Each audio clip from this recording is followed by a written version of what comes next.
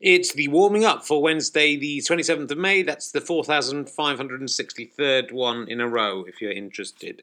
It's been hell for me with no proper internet connection, so I was super excited when the postman delivered my new hub a day earlier than I was expecting. Even though this coincided with the start of my morning hour for work, I would then have an hour of baby care. I thought that would be giving me 5 minutes setting the thing up and then bang, back on the internet with all its wonders.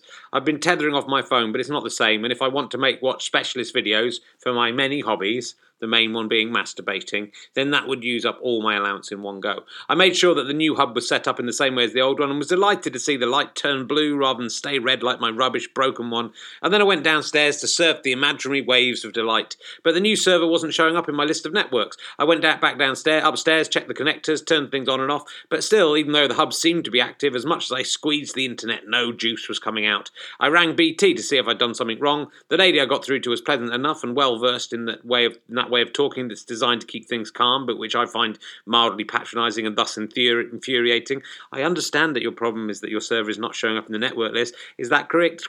Yes, it is, like we established 15 minutes ago. She made me do some of the things I'd already tried to no avail, and we attempted a reset, but as with the last hub, this didn't work. Had BT responded to my faulty hub by sending me another faulty hub with a different fault to keep things interesting, or had I done something stupid? The lady wanted me... Excuse me, edit that out, Terry. I've been eating carrots. The lady wanted me to go online to check my home hub settings, which was slightly tricky, as of course I had no internet. I understand that it's a problem for you to want to get on the internet when you have no internet, she said. I tried using the tethering to get into the sites, but my mobile provider, perhaps wary of helping a competitor, did not allow me to access them. Can you go to a neighbour and use their internet, asked the woman, which I couldn't, because A, I live in London and thus don't know my neighbours well enough, but B, I was in my dressing gown and looking after a baby, and I don't think it's too much to expect at least 1 in 2 home hubs to work. So I was trapped in a kind of time warp. I couldn't get online because I had no internet, and I couldn't get an internet unless I went online. I explained I needed the web for my work, that I'd already lost 3 days of access and they needed to sort it out. I was also pretty tired and grumpy after having been up through the night at various intervals to care for my daughter. I'd been feeling very happy and ready to work, but now an hour had passed. I was tired and trapped in a modern Sisyphusian nightmare. Yeah, get me. I was pretty much ready to lie down and die, or best lie down, except I would never get to go online again. It might be a good thing. I told her she would have to send an engineer to sort the problem out, but she was told that BT didn't send engineers for cases like this.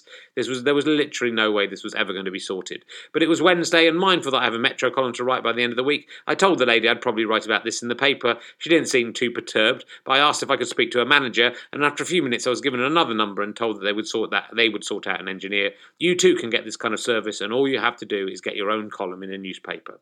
But perhaps my column isn't the terrifying colossus that I thought it was. I'm pretty sure I was given the same number I'd rung originally and had to go through all the same options. I don't know my own phone number and couldn't access my online account to find my account number, which made these things even trickier.